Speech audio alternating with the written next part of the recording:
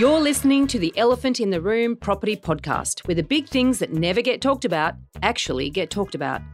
I'm Veronica Morgan, real estate agent, buyer's agent and co-host of Foxtel's Location Australia. And I'm Chris Bates, financial planner, mortgage broker and wealth coach. And together, we're going to uncover who's really making the decisions when you buy a property. In a moment, Veronica will introduce our guest. And I can tell you want to listen on to hear what he has to say about the future of real estate agents and why they may not have a job in a few years. Yeah, look, things will change. We know that. And there's a website, I forget the exact domain name, but it's, will a robot take my job? You key that in, and then if it says you're doomed, you would feel threatened, absolutely. And you look at real estate appraisers as well, and that comes back, and you key that in, it says doomed. Then stick around for this week's Elephant Rider training. And we have a cracking Dumbo of the Week coming up. Before we get started, everything we talk about on this podcast is general in nature and should never be considered to be personal financial advice. If you're looking to get advice, please seek the help of a licensed financial advisor or buyer's agent. They will tailor and document their advice to your personal circumstances. Now let's get cracking. This week, we're picking the brains of Kent Lardner. Essentially, he's a geek with a personality, and anyone interested in research is going to love this episode.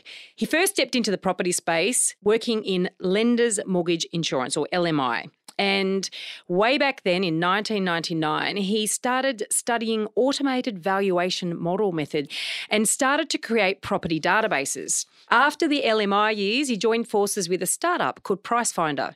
Now, here he designed a user-assisted price estimate tool, and I'll talk more about that in a minute, and expanded the data coverage nationally. This was a challenger brand to RP Data. Now, agents will know who that is. And these guys successfully built it and on-sold it to Fairfax. So after that, Kent actually joined the competitor, RP Data, for a while before venturing out on his own, creating a software solution based on real estate agents posting comparable sales publicly against real estate listings. This ended up morphing into the Victoria Consumer Affairs model for all agents, with that business being absorbed by Real Estate View. Now, his current role is with JLL, or that's Jones Lang LaSalle, right? Yes. As Digital Innovation Manager. Now, like many businesses in the property sector, they're focusing on ways to leverage data, use blockchain technology, it's all very, very futuristic, and artificial intelligence. And his goal is to help the business grow with these emerging trends. Now, welcome, Kent. We are really looking forward to finding out more about the future through your experience. Wonderful to be here. Thank you. Look, I'm absolutely very excited for today. I'm a lover of data and technology and property. You're a geek. Yes, so I would say I'm a geek in some form, maybe with a personality like you. Don't get ahead of yourself. But, one of the things that I love about data, and I always wish we put our microphone on when you actually first arrive, which it happens with all our guests, is some of the inconsistencies with data. Yeah. And the nuances and the things that data just can't pick up. And I'd love for you to explain a bit more about how that plays out in the property market. Well, one of the common mistakes I see being made is people know a little bit and just enough to be dangerous. And I think that's probably one of the themes for today. And let's pick on one simple measure. People like to use medians, the median house price. But really, the first thing to call out there is, well, what's the median area? Are you going one suburb or a postcode or a LGA, a local government area? So how wide are you going? How far back are you going? What's the time period? And how many properties are in that sample size? I say sample, it sounds a little bit more elite. Elite, doesn't it? I think that's the first call out. Look at how many properties are in that sample and how far back it goes as a bit of a call out. Most of the displays that happen in the public domain now, people are on top of it. These websites are certainly, aware of statistical anomalies, etc. So everybody's lifting their game, which is good, but it still doesn't mean that individuals shouldn't understand, because I still see some dodgy stuff. I nearly said the SH1T word. It's all right, I've dropped it a couple of times, you can. Yeah, but I think the key is I'm seeing medians where they're drilling down to one suburb, and there's only 4 or 5 sales in it. Or 4 or 5 rentals in. It's like, what the heck? That's going to jump around all over the place. Well, your median could move 30% in a month. Oh, all over the place. Absolutely. And then the other factor you've got with that, picking on medians while we're at it, is something called a compositional bias. What's in it? And around here, we're in the inner south or the inner west of Sydney or whatnot. what you've got is a lot of new stuff that comes on the market. So you go from being old market with old dodgy, walk-up units and whatnot that might be 30, 40, 50 years old. And suddenly a new estate comes on board or a new development, and then suddenly the median jumps through the roof, and it's suddenly all the media companies and the magazines are saying, oh, look at this number one performing suburb. Absolute BS. I know, and it's shocking. And I see this all the time. And when you do know a bit about a particular marketplace and you see, and this is reputable publications do this, they go, the stats, they look straight at the stats. They don't look beyond the stat. They don't look to understand what made that stat. And then they publish an entire story on it, and then unwitting buyers rush and go, oh, that's the next it's growth the boom suburb. Yeah. And I think, so, for me, one thing today would be to kind of highlight to people, look behind the data, look behind those summary statistics and see, what's going on. Well, I mean, the papers love it. Beer sells, breed sells. But also the next hotspot sells. Yeah, and I mean, the market's going up, the market's going down. I mean, the property market isn't one market. I call it the patchwork quilt. Even a suburb gets really drills down to an individual area. So one of the pockets that we're using, the ABS, the Australian Bureau of Statistics, they come up with something called a Statistical Area Level 1, SA1. And it's a beauty. It's the smallest little area that they carve up the census data and display it or share it with people without getting too personal. Yeah, I'm with you. Yep. And it's around 200 homes. So there's about 55,000 of these around the country. Now, when you apply that to property, usually you're not going to have a big enough sample size, right back to the thing we said a minute ago. But other things, it's really, really valuable. And you can understand and see a lot about a market before you go in. And there's a lot of measures about a market that just aren't about house prices. Like something called a CEFA index, which is an index that measures a disparity in terms of income and access to facilities or cars, whatever. So a CEFA index. A CEFA index. So so it's been around a while. The links for these. I'm telling you, Kent. It's a government measure. And I've only just recently stumbled upon it, but it's been around for a while. So it's starting to make some media of late. So it's really about it, socioeconomic profiling. Yeah. And there's different measures, and one of them is just looking at all the negative stuff, and it's a scale, and you look at a decile ranking, 1 to 10, 1 being a fairly unfortunate, an area that's at the lower end of the spectrum. Yep. And then one that's mixed, that combines both disparity at the lower end plus advantage at the top end and blending them up. But that's a great measure. It's just one measure of many. And I say, if you're looking at buying into a market, don't just look at house prices. Yep. Look at the government. Your taxes pay for a lot of great data.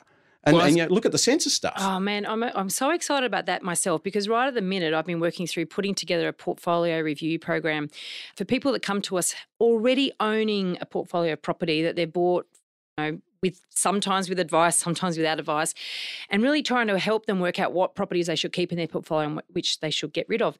And so I'm looking into all this data. So this is a very timely interview for me, and I'm just like, I'm writing notes copiously. And I came across one fairly new website that amalgamates or pulls in data for a number of different sources and uses a set amount of measures, and it comes up with the top 250 suburbs in Australia to invest in the in the near future. Yeah. And look, a lot of the people behind this are very, very respected people, right? I was mortified because number 3 is Shalvey.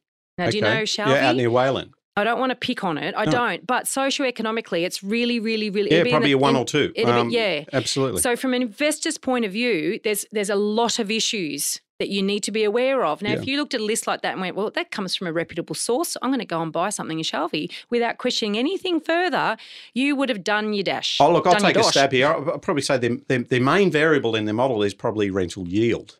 Mm-hmm. So that, they probably said, okay, well, what can I buy a house for? What can I rent it for? Okay, what's that going to return me in terms of an annual yield or a weekly yield without looking at anything else? And that can be great as long as your house is occupied. Correct. I mean, that is a great line there. I mean, one thing to get a good yield is, to get a good yield, you need 2 things. You need a very high rent, the price of the property, or a low price of the property. And so you really need to get a good rent to a cheap property. Yeah. And then in that situation, people are happy to rent it, but they're not happy to buy it because I'm happy to pay a stupid rent for a cheap property. And that usually comes down to a point where they can't afford to buy it. And there's some crazy rents. So I've just actually literally walked out of a meeting with a community housing group that services that part of Sydney, the Western Sydney area, and was looking at some of the rents and income levels and the CEFA index, the socioeconomic index. And some of the rents were really high when you consider, where these particular suburbs sit in terms of socioeconomic disadvantage and income levels. I think the household income was about $1,300 a week. Yeah. Yet the rental, the house rent was about $460 and a unit was about $400. Wow. That's pretty sad. So who's paying those rents? Are they multiple families sharing these places? Is that the way they can afford it? Tough. Yeah, it is tough. I don't have an eyeball into how many people are in these houses and what's going on other than just looking at the census data. Yeah. And the census data does tell you how many people per room or how many people per house. One question I'd love to ask you, and I will, research. Yes. Property research. Yes. It's a big, big word. Cool, isn't it? And people use it for reasons. What's your view on this so-called research? Well, are we talking from a professional investor perspective or somebody just looking in as a first home buyer? We get wrapped up in research and people use research to sell property. Yes, okay. And it's usually data that is extremely heavily biased, and I've probably given you too much already. Yeah. Oh, absolutely. So let's pick on that. So this was one of the call-outs with the underquoting legislation and the changes in Victoria. And underquoting is a big problem. Still is a bit of a problem, but they're putting in a big effort to stamp it out. And it'll probably spread. Been some very big fines down there. Yeah, no doubt that'll spread into the other states, in my humble opinion. So what it's all about is effectively displaying the comparable sales that you've selected and putting it in the public domain so that people can analyse it. So at the moment, I'm not seeing that analytics layer fall out yet, but that'll happen. So at the moment, it's just transparent. Here are the comps that I've selected or comparable sales I've selected for this property. And then I guess from there, you can start to see that bias because I'm cherry picking comparable sales to support my Tell my sale story. price. Yeah. Typically that product is called a comparable market analysis or a CMA. Lots of three-letter acronyms in our game. The property market's full of them. Oh yeah, you can cherry pick what you want to support the price. You just go wider and longer, of course, to go and pick the comps. Yeah. And really, if you were entirely unbiased in this process, you would say, let's not look at the price. Let's leave price to one side. Look at the property. And then match the comparable sales around it. And then what you come up with as a result is the price. But what we're doing with this other biased approach is we're putting price into the selection. And that's where the bias comes. Yeah, interesting. When I was selling, I did an appraisal on a property and I didn't check the last time it sold before I gave the owner the appraisal for the property. Oh, you were lower. I was lower. Oh my God. You're bad. Yeah. Well, I learned a very, very big lesson in terms of just potential vendor management because, of course, I didn't get anywhere near looking like getting that listing because I had egg all over my face. And I'm not sure I would have. Well, maybe I would have. And this is the thing with agents. There's a bias there in terms of knowing what they paid, and that then would have factored into my understanding or my belief in terms of what I thought it might have been worth. Now, whereas I didn't look and therefore I looked at recent sales and I formed an opinion without that piece of information.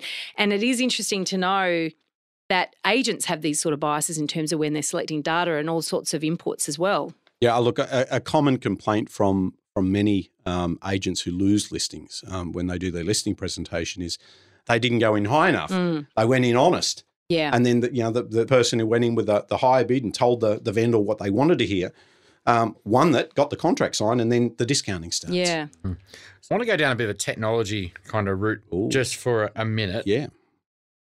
You've worked a lot in around understanding what a property's worth, getting more and more kind of data sets to kind of keep and improving. it's getting better too. The future looks pretty spooky and fantastic. Yeah, for that. the nerd in you, I guess, to figure out and it can't pick up all the nuances, but then the more data you put in, the big data, the more it can. You got it, yeah. There's a US company called Zillow. Yes. And they've got something called the Zestimate. Yes. Which is an algorithm to basically put an address in and you get a Zestimate. Price. Yeah. And that Zestimate is meant to give you the best, estimate at that price. Now, they ran a competition recently. Yeah, I think it was $1 million prize. That's right. Can you please explain to listeners, I guess, a bit more about that? Because some companies are now using this estimate to sell property straight away without any agents. So it's the AVM, or automated valuation model approach. There's a few measures of performance. So typically what you do is you predict the house price with sight unseen, not knowing what it's going to sell for or what it's listed for. It's a true blind test. That's the true. Not everyone's true. So then what you do is you say, okay, here's my out of sample test, as you call it. The last 100 sales for this particular suburb. Okay, this was my prediction. What did it sell for the next day? And then you compare it. You can slice up that error a few ways. One of them is to say, what's the absolute variance against the sale price? So it's a median of the error in absolute terms. So you forget about plus or minus. Just say in absolute terms, I'm 6% out all the time on average.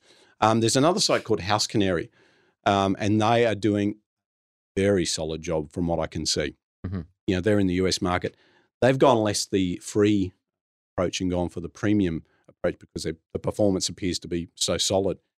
And I think on their side, I saw something in the order of 5.5% or 6% error rate. So if that's true, it's pretty damn good. Now, what are they doing that's different? Because one of my, I hate that ANZ ad. This sanctimonious buyer shows the agent an iPad with a range on it, and the range is like 780 to 950 or something. But also, I look at RP Data or Core Logic now. I look at price finders, and I love taking screenshots of those estimates of properties that have just sold because they often widely variant there. And if a buyer gets these reports, either the range is so ridiculously wide it's not helpful anyway, or B, it's actually way out. What are these ones like House Canary and all the rest of it? What are they doing that's different? Well, it's evolving fairly rapidly now, but I think the number one difference between, say, the US and Australia, and then we'll talk about some other markets like, say, China and Australia, is they've got the square meterage or the square footage, as they call it. The square footage is a wonderful measure or data set to use in your predictive models. Whereas of the land or the building, the improvement area. So we work with bathroom, bedroom, car space. So what they've got is a richer data set to play with. They've got a better data set for property style. Then they've got factors such as is there heating, et cetera. And the square footage. And where do they get that information from? Well, it's typically state by state. There's different MLS or the multiple listing, whatever that acronym stands for. But so there are data sets over there aggregated up by big companies. Core Logic is one of those. And it's a really rich data set to play with for these models. So I think that's the big difference why, if you had the same models but with that different in data set, you'd probably say 10% difference in error margin between Australia and the US, for example.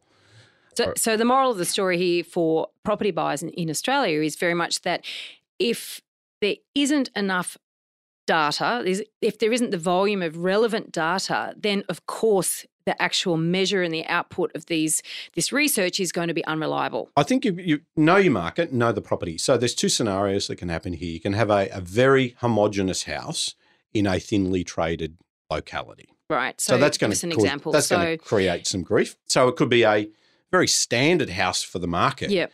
Might be a $4 million, $5 million plus marketplace, for example. Yep. And you might only get 2 or 3 sales a year. Yep. So that so it's homogenous for the area, but there's not a lot of sales. So that does create a problem for your modelling. Yeah. Other scenario is a heterogeneous house. Balmain, perfect example, right? Yeah. Yeah. And you've got these, so you've got the gentrification happening. And then because we don't have yet a really robust measure of quality of the property, is it renovated? Yeah. Then you're bringing comparable sales into the model. That kind of effectively what it does is it kind of groups together what it thinks are the best 5 or 6 or 10 comparables. And then does a weighted average based on, the best match ones are the highest weights. And then if I've got to kind of scratch around and get one from Roselle for Balmain, it still might be in the mix, but it'll have a lower weight. Yes, yep. So that's how these models typically work. And if you've got to go back further in time, you index them up. So a couple of things I can call out there. If I've got to go and reach out to another suburb, well, it could be a very different profile suburb. If I've got to go back in time, I'm a little bit exposed to the index itself because it could be up and down and all over the place. So the index could introduce some errors and there. if they're using the median to create the index. Yeah. So indices themselves introduce some error. And then the real biggie in a place like Balmain is, well, there could be some renovated beauties in that mix and then a couple of dogs. Yeah. So, or badly renovated houses. Yeah, and they're the things that go wrong in the models. So I think that's a call out. But one interesting thing, is kind of getting futuristic now, is the photos are starting to open themselves up to AI. Yeah. You know, I wanted to get AI in. You've got to talk artificial. You were going to do this? So AI is a really interesting trend that's going to start to play into the AVM space. And I think the biggie is AI will start with photos. So there's some products coming out of, there's a company in Spain at the moment.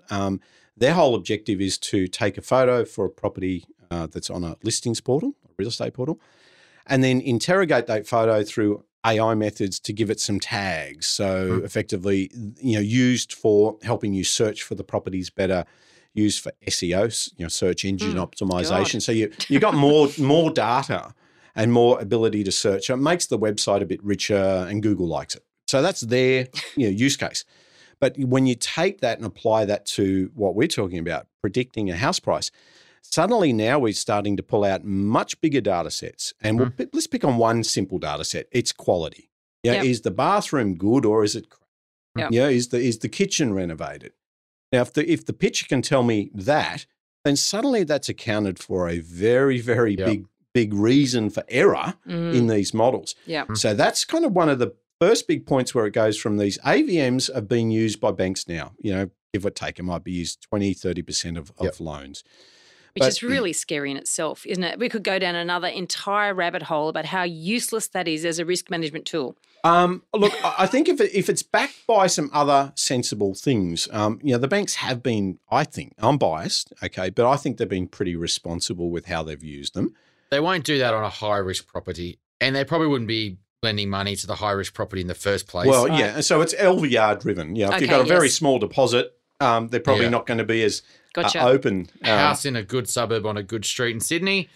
And only borrowing 50% of it. Yeah, okay. But let's take the next step. Where could this go in the next few years? Suddenly you start to upload photos at the time of ordering the job. And then suddenly it's in scanning and interrogating the photo and gleaning from it. And suddenly the model's running real time and saying, well, okay, the more you tell me about the subject property, the more accurate the model's going to be. And real time, it's effectively saying, look, we've got enough confidence here. So it's like a valuer, but an AI version of the valuer, effectively telling you within a few seconds, look, this is what we can glean from the aerial photo.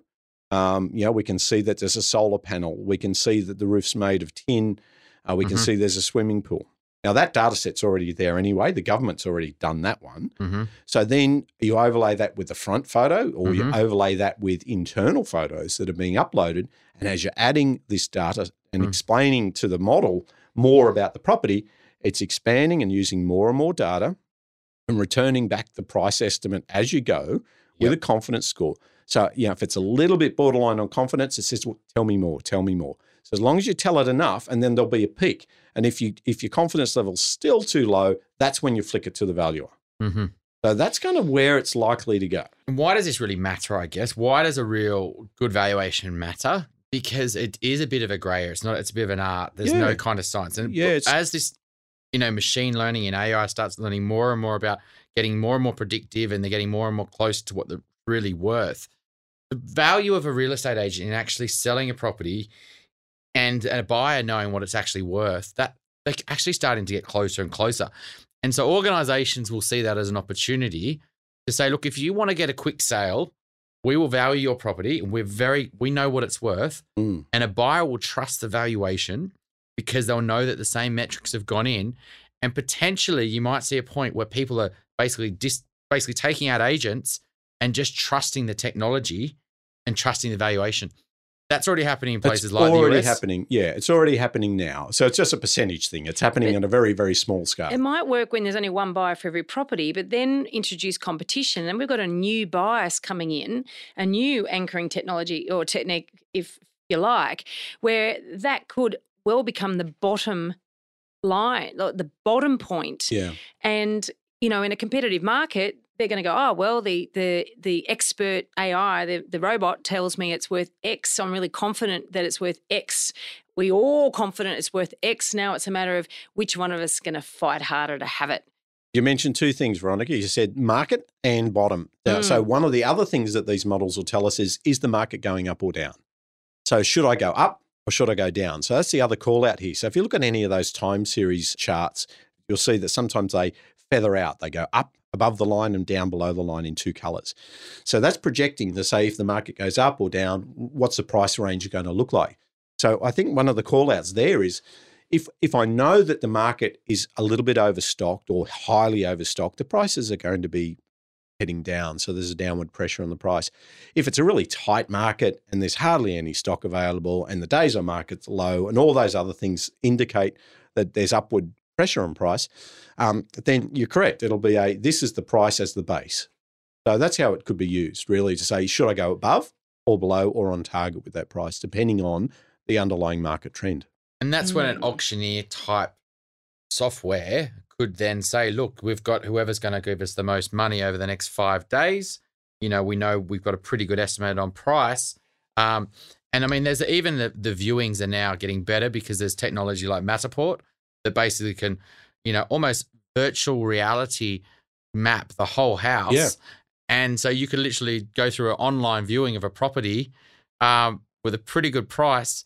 I guess it's pretty scary if you're an agent that is looking just to not add any value through the whole process. Yeah, look, things will change. We know that. And there's a website, I forget the exact domain name, but it's, will a robot take my job? You key that in, and then if it says you're doomed, you would feel threatened, absolutely. And you look at real estate appraisers as well, and that comes back, you key that in, it says doomed. And as a result of AI, will that robot take my job? So there's always going to be a job. It's will the industry grow? So one of the, I guess going back to property buyers and then looking at data for how they can make better decisions, which is really fundamentally what we want to help our buyers with here. You talked around the incomes in an area with your the CFA index. Yeah. One of the things I always talk about is that, for property prices to go up, you need population growth. Yep. You need more demand. Yep. We know there's already supply issues because you're only buying property that has supply restriction. Yeah. So as long as you've got population going up, but you actually want the right type of population in the area that you want to buy going up. Well, is the population growing with people who can afford to buy property? Exactly. So the incomes in that area have to be rising, and you can see that through things like the census. Yes. What are some of the other things that buyers should be looking at from a data point of view that can give them, I guess, really good insights to say, look, we're doing the right thing? Look, there's some uniform data that's there year on year or census on census. So, some of the big call outs you've made in terms of population growth, et cetera. There's some stuff that is short term that's of interest. So, I think always knowing how many listings there are and knowing what's selling. So really, and the call out here is if there's 100 listings and the average properties that sell each month, there's, on average, say 10 sell per month, 100 divided by 10 months of stock, right? So knowing that trend, I think, is really a big thing. So there's some immediate data sets that tell me, what's the here and now and what's the underlying trend. And then there's that long-term stuff, the big macro stuff. So population growth falls into that macro variable. Interest rates is a big one. We're off this historically low period. And there's people. But what's the best way to understand data and interest rate though? Well, it's only a variable if it varies, and it hasn't varied too much. It's just been low. So suddenly the models are starting to not recognise, if they're only models based on the last 5, 10, 15 years, the interest rate's not even really factoring these models. It will once it starts to rise again, and then you got some areas where prices are going to fall, where people are a little bit overstretched. So what you'd almost have to do in that to answer that question is go back to when they were a bit higher and they did vary, and look at some older studies. Now, one thing is you just never know whether you can apply the model from pre-2000 to now, but you can learn some basic principles. And, the big ticket stuff, includes interest rates, income, GDP, all the macroeconomic stuff feeds into the models. Yeah. So they're, you kind of write them off as a kind of underlying laws of any market any economic market or housing market. And then you really need to drill in what's driving it at a local level. Yep. And the big stuff there really comes in the form of knowing what the capital infrastructure, are there some big spending due? Is there a new rail line going in, et cetera? So I think, knowing where the money's being spent, where the population's going and why is really good. And that's where the people often come in, because you've got data sets that are freely available. But then that local knowledge, that local know-how. That's a qualitative. Yeah, so coming from a buyer's agent or a real estate agent, it's that true local knowledge. I think that local knowledge sometimes make me question as well, because not every project's equal. So, you're putting a new train line in is a big deal. Yep. The access to get to employment and the ability to travel to work is a big deal. A new Woolies going in, it's not a big deal. And I think sometimes people they put overemphasis on some pieces of data and infrastructure, and then underweight big deals. So a new freeway like the WestConnex or a new train line or these are big things, and these are the things that you really need to understand and actually be aware of. But if a little kind of a couple of cafes are opening up. Not a big deal. Funnily enough, actually, I think cafes probably have more of an impact. Cafes are, but when people bang on about, there's a hospital and university going in, it's like, yep. And so people will rent while they work there. And then when they no longer work there, what is their reason for wanting to stay there? I mean, I call that the airport, right? So to build the airport, you need 10,000 people. Yeah. Once the airport's built, especially with the future of AI, 10 people need to work there. So, well, look, I've seen some markets where, hospitals are going in and it's had a massive impact on the local area. So suddenly, you were buying a property there for 1.5 and then the hospital announcement comes and suddenly they're selling for 1.7. So there's where it doesn't. But there's, so you've really got to kind of take it on a case by case. But from mine, all I've ever really seen is the positive impact of these big capital works like a hospital or an airport, as long as you're not living under the flight path. Now, when looking at historical data, how useful is that in predicting the future? Look, an interesting one is I looked, before the data sets became freely available, I knocked on the door of the old APM in the day, and we were looking to buy our first property out at Coogee, in the eastern suburbs of Sydney, just a unit. And I noticed something was really interesting. It was just a flat line through the tough times in the 80s. So, a lot of markets dipped, and down in Victoria and Melbourne, a lot of suburbs really dipped. But Coogee and a lot of the eastern suburbs of Sydney stayed flat. And suddenly, so what that told me was, why did that happen? And then you start to realise that if it's old money or, people are not highly leveraged, when things go bad, they don't need to sell. Yeah, exactly. So that was my lesson. So, historical data told me a little bit about, investment behaviour or owner behaviour. So that's interesting. I talk a lot about the difference in back to the median, which we know is susceptible to compositional bias. Yes. However, a median growth pattern or chart will look very different for inner areas than it does in cyclical areas. So what everyone seems to think that the property market has is peaks and troughs. And in the inner city areas, and Coogee, for instance, where people aren't forced to sell in bad times, you will see the growth curve flattens out, doesn't drop. Correct. And as opposed to dropping in outer areas where people are, more under pressure to sell or for whatever reason, there's other drivers out there. And it is a big distinction. And it's one of the reasons that I always bang on that 10K radius of the CBD of Sydney or Melbourne are the safest areas in which to invest. For that reason. Yeah.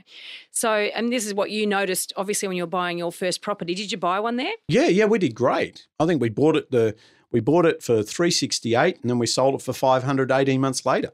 It's not bad. Not bad. 18 months, yeah. I think one of the things with that, when you've got a good property, is in hindsight, you wish you probably never got rid of it. I'm an idiot. The time you were probably fully stretched. So we've gone backwards, and I mean, in investing, past performance is not a reliance of the future.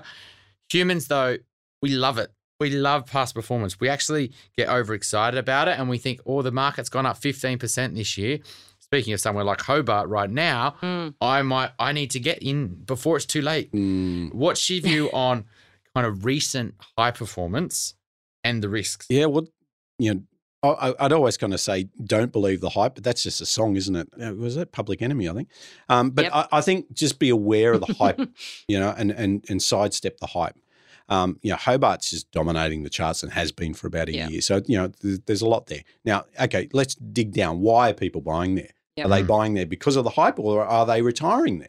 Mm-hmm. If it's people selling up in Melbourne and moving down there, or Sydney and moving down there retiring, then you can see that that's going to be ongoing because all the boomers are moving into retirement. Yep. So that could be the tip of the iceberg, and there could be good, solid, ongoing demand there. So that's kind of removing the hype element. If the foundations are there, it makes sense. Yeah, now, exactly. And what are they buying? Well, how I would do it is I'd get on the phone and talk to some agents. Yeah, qualitative research. Yeah. Very smart, very smart. Now, going forward, how far forward can you actually look at current data to predict the future? Now, if I'm thinking about buying this property, I never want to sell it. I want to be thinking 2060. Can we rely on current data to think that far ahead? Well, you go back to those macro things. Question number one, is population going to continue to grow? Question two, interest rates. Are they going to stay where they are, or are they going to creep up? Will we have a war? You got some black swans in there, so you're going to bring in those things. But just think about the big macroeconomic stuff. If all the foundations are there, but you've got to kind of call it out that if the market goes flat, which we were kind of earlier saying is really good, well, you're still going to net out CPI. In real terms, the flat market's coming back by 2%. So I think, looking at the historical stuff, it's been really odd though. The last 20 years have not been. There used to be the old adage, the prices will double every 10 years. I can't say that for the next 10 years. Well, also, where will they double every 10 years? To be honest, I actually think that there are certain areas where I think that's a fairly reasonable expectation. But I also know that people apply that blanket expectation across the board, and they've never read the thing I bang on all the time about is CoreLogic's Pain and Gain report. Yeah. That yes, you can lose money in property. And, I think it's really important people understand that you can, and there's a difference in the type of property and the type of locations where you can lose money. Yeah, absolutely. And there's good supporting data to tell you, is this area like you're in a 10K radius of the big city, or is it one of these areas got some holiday homes and whatnot? And, and they're the markets that do the ups and downs. But people don't want to, if you're thinking you want to see change and you want to move there in 10, 15 years and you've got rose-coloured glasses on about how lovely your life's going to be, you don't want to know that. No. That's right. And you would have believed you're on holiday, right? You've kind of been walking along the main road. Oh, holding hands, walking along the sand. Beautiful. That's one of my frustrations with a lot of this research, which we kind of touched on before. A lot of, people when they're selling property, they want to put a capital return growth rate on their forecast of where this property is going to be worth in 10 years' time. And they'll use, capital growth rates of 6-7%. These numbers are absolute nonsense. Correct. The world doesn't work in straight lines. This forecast is actually, this research and this thing they're selling it on is absolutely not worth the paper it's written on. That number is just a random number, and we shouldn't have any tie to it. It's just something to sell the property. I guess one thing to bear in mind, what's actually happened in the last 20 years as well, we've got one income to two incomes. Yes. We've seen very strong wage growth. We've had no recession. We've had great bank lending policy. All the tailwinds to push the property market up we've had. Yeah. Tell me some negatives. It's hard. You've got to kind of say, well, what would be something dampening house price growth? Well, yes, but you've got to remember that we're talking about Sydney and Melbourne, What's dampened Perth? What's dampened Darwin? What's dampened Brisbane? There's a lot dampening house price growth. Unemployment. Single industry towns. Some of the mining towns, for God's sake. So we all always got to bring that into the equation and have people thinking about you're not always going to make money in property. It's not safe as houses. I'll throw in the JLL tag here. So we've been building some models based on that, and that data's all freely available. We're looking at industry employment. So you look, percentage of people employed in a given industry. And we look at all those and we list them down and we say, well, is there too much in one industry? And then we pull that out as one of the scoring variables in terms of market risk. Yeah, great. Well, I imagine there must be a bit in real estate, financial advice, mortgage broking. Oh, but we're at the moment we're using it more for our quality management team because it's a pretty robust big team, and what we're trying to do is obviously empower that team so that they can look at areas outside of their own immediate domain and look at something in another state. Yep.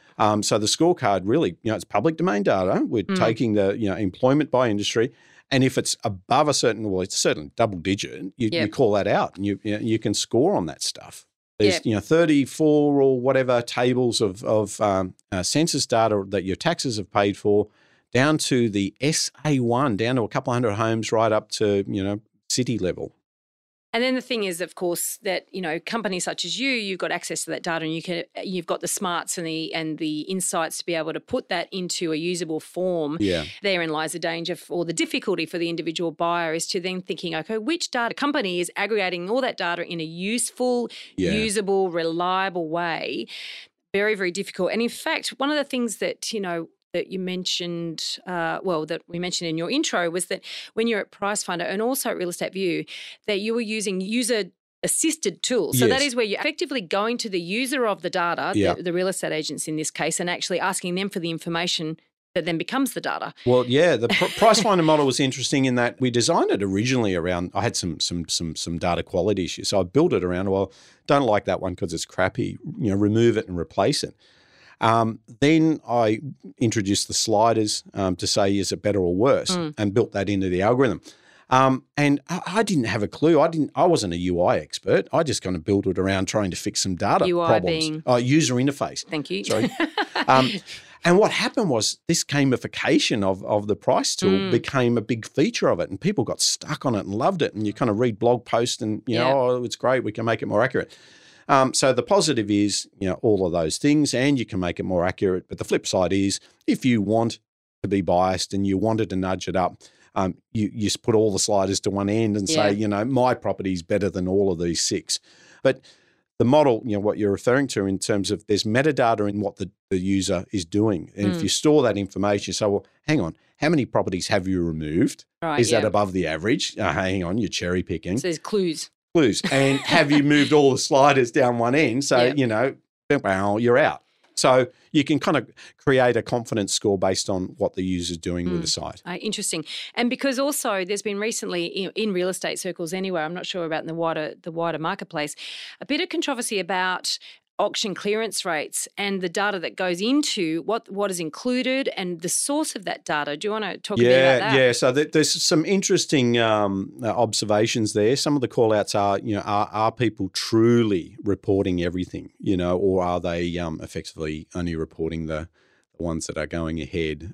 So there can, there's been a few accusations about what's going into the sample, what's being counted there. That's certainly of interest. The other one that's an interesting data set is days on market. So you've really got to be aware of some of the tricks of the trade and what can happen. So if you've got a listing and I want to try and get it back up to the top, do a suburb search here at listings, I can pull that down and put it back up and pull it down, pull it back up to try and cheat, game the system.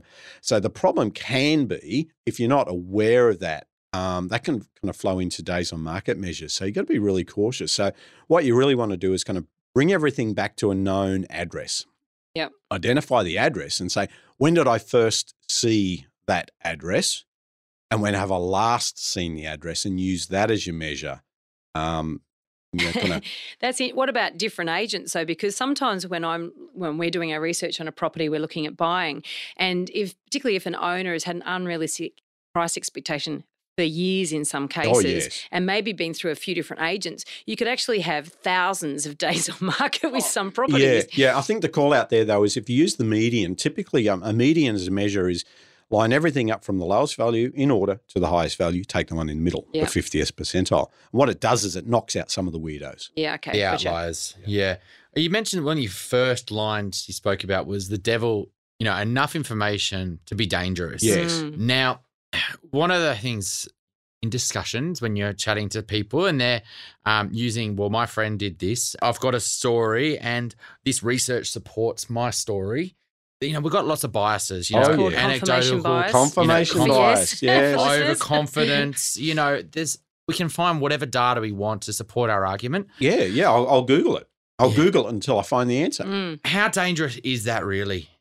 Oh, well, if you're not going to be objective, before you're going to spend $1 million or more, then God help you. And so what sort of things can you do? Because I look at this and go, well, when you know that you're starting to and you're not listening to other people's opinions, it's a pretty good sign for you to start to the red light's on. You should be looking for other pieces of evidence. Yeah, I think sometimes you've got to respect the fact that A, I may not be an expert in this locality. B, I may not be an expert in housing, property market. C, I don't understand all the data. That's when you go to an expert. There's industries out there. Go and see a buyer's advocate. Well, that's true, of course. The problem with some experts is they're not actually experts. Yeah. And even if they think they're an expert, sometimes they're not sound checking what they actually think, and they're not actually consciously understanding that they're also biased. And they need to also be thinking, look, am I wrong? What evidence can I find that I'm wrong? And doing research that goes against their beliefs. Yeah. And I think that's when I think you realize you can actually start to form really good opinions on something, is actually when you're looking for evidence that disapproves what you do. Yeah. And I think that's where a lot of experts don't actually do. They just look for, I can gather that extra research to support what I already do. Look, I think as an expert too, you've got there's a commercial principle there. I've got to get the job in or out. So I've got a time constraint or a cost constraint. I've got to get, if I don't do the deal, if I don't sell the house, I don't get paid. And that's a reality that you got to accept. So if I'm the buyer, ultimately the responsibility is with the person spending the money. I think, from buyer's perspective, they've really got to check in with themselves to think, well, am I looking for a quick solution? Am I looking, get rich quick, for instance? Yeah. Actually, it might happen in property, but it's more luck than good management. And I think anyone is looking for a fast, quick, sounds real good answer. They've just got to check in with that and park it a bit and take their time to make a good decision, because it's those people, I think, that are really, really looking for the silver bullet. They're the ones that are most susceptible.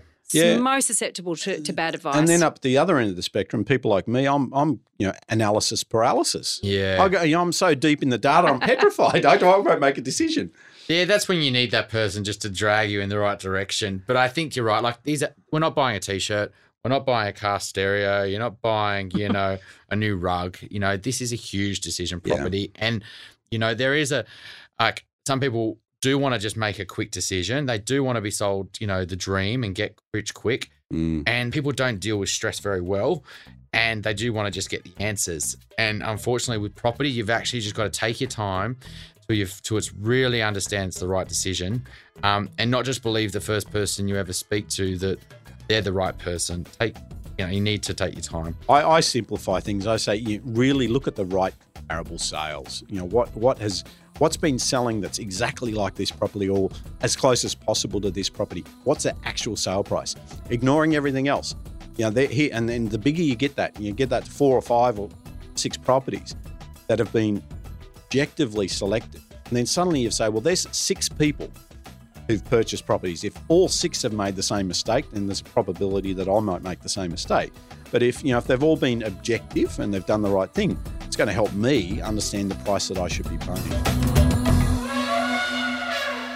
Every week we hear incredible stories of the dumb things property buyers do. Dumb things that end up costing them a lot of money and or creating a whole lot of stress. Mistakes that can be avoided.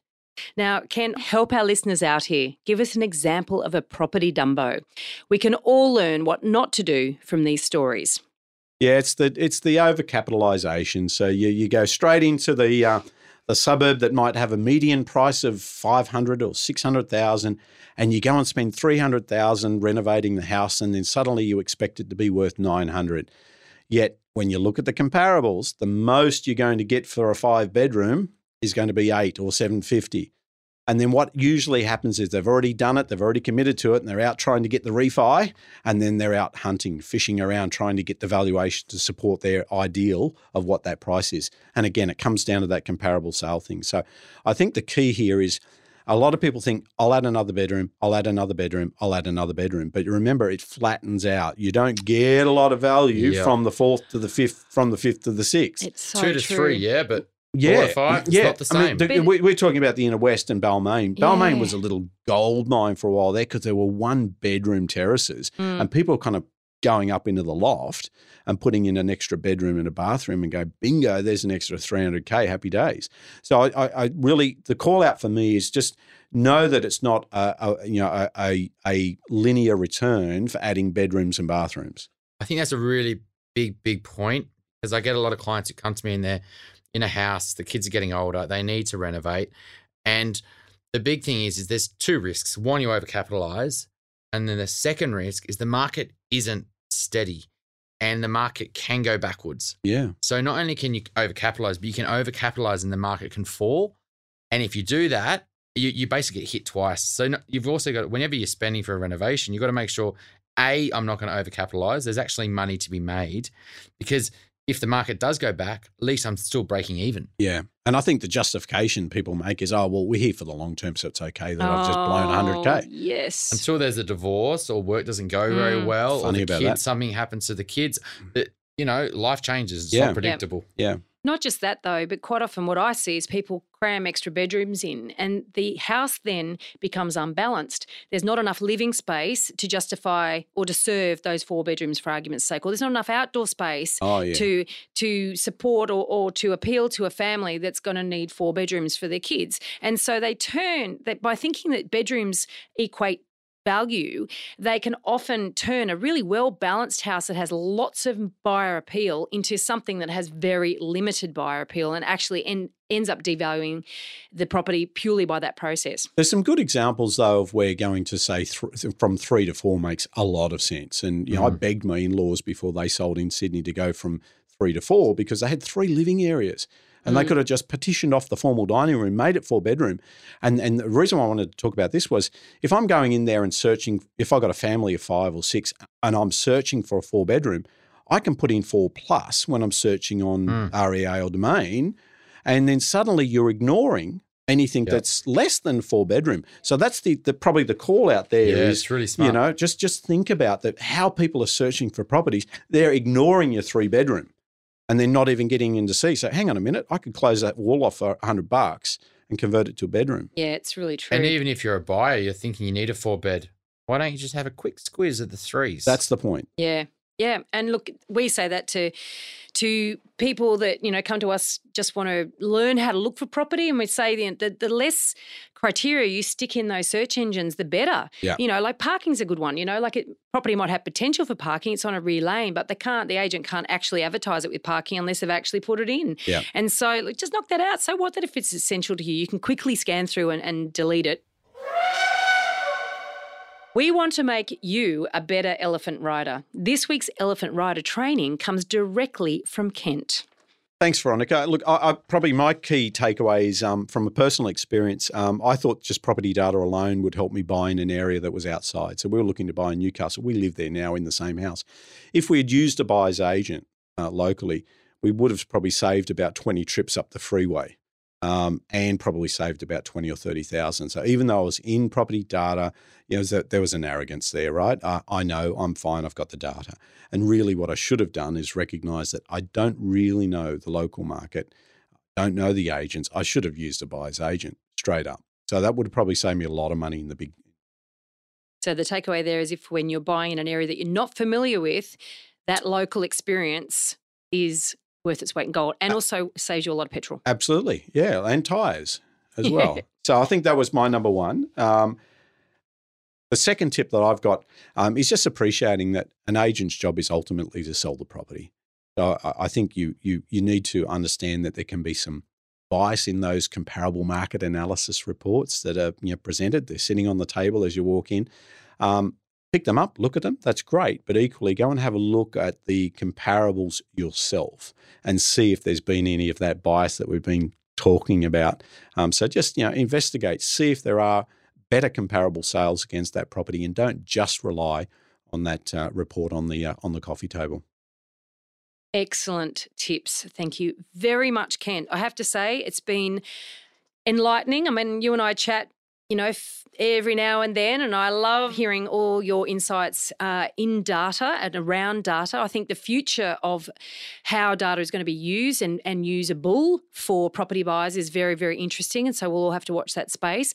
But I think the takeaway and the very important thing for buyers to understand is with the amazing plethora of data and research tools available to us, we do need to understand that they all have their failings and that we have to dig beneath the data and understand it better before we make decisions based on it. It was great being here. That's brilliant. I mean, no one talks about this stuff. No one talks about the data. Oh, it's great. The importance of the data. The data, what's in it. I love it. Thank you. Okay, Chris, what have we added to our memory bank this week?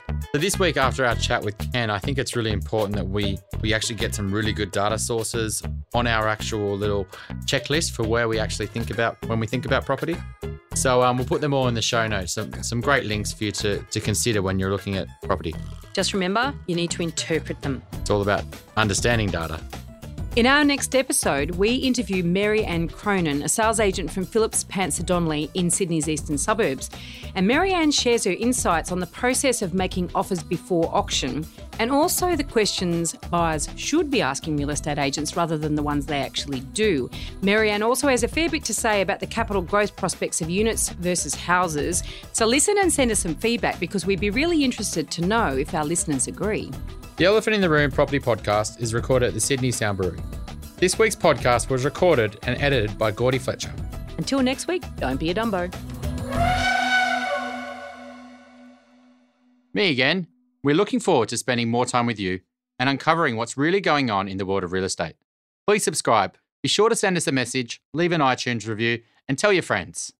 Now remember, everything we talked about on this podcast is general in nature and should never be considered to be personal financial advice.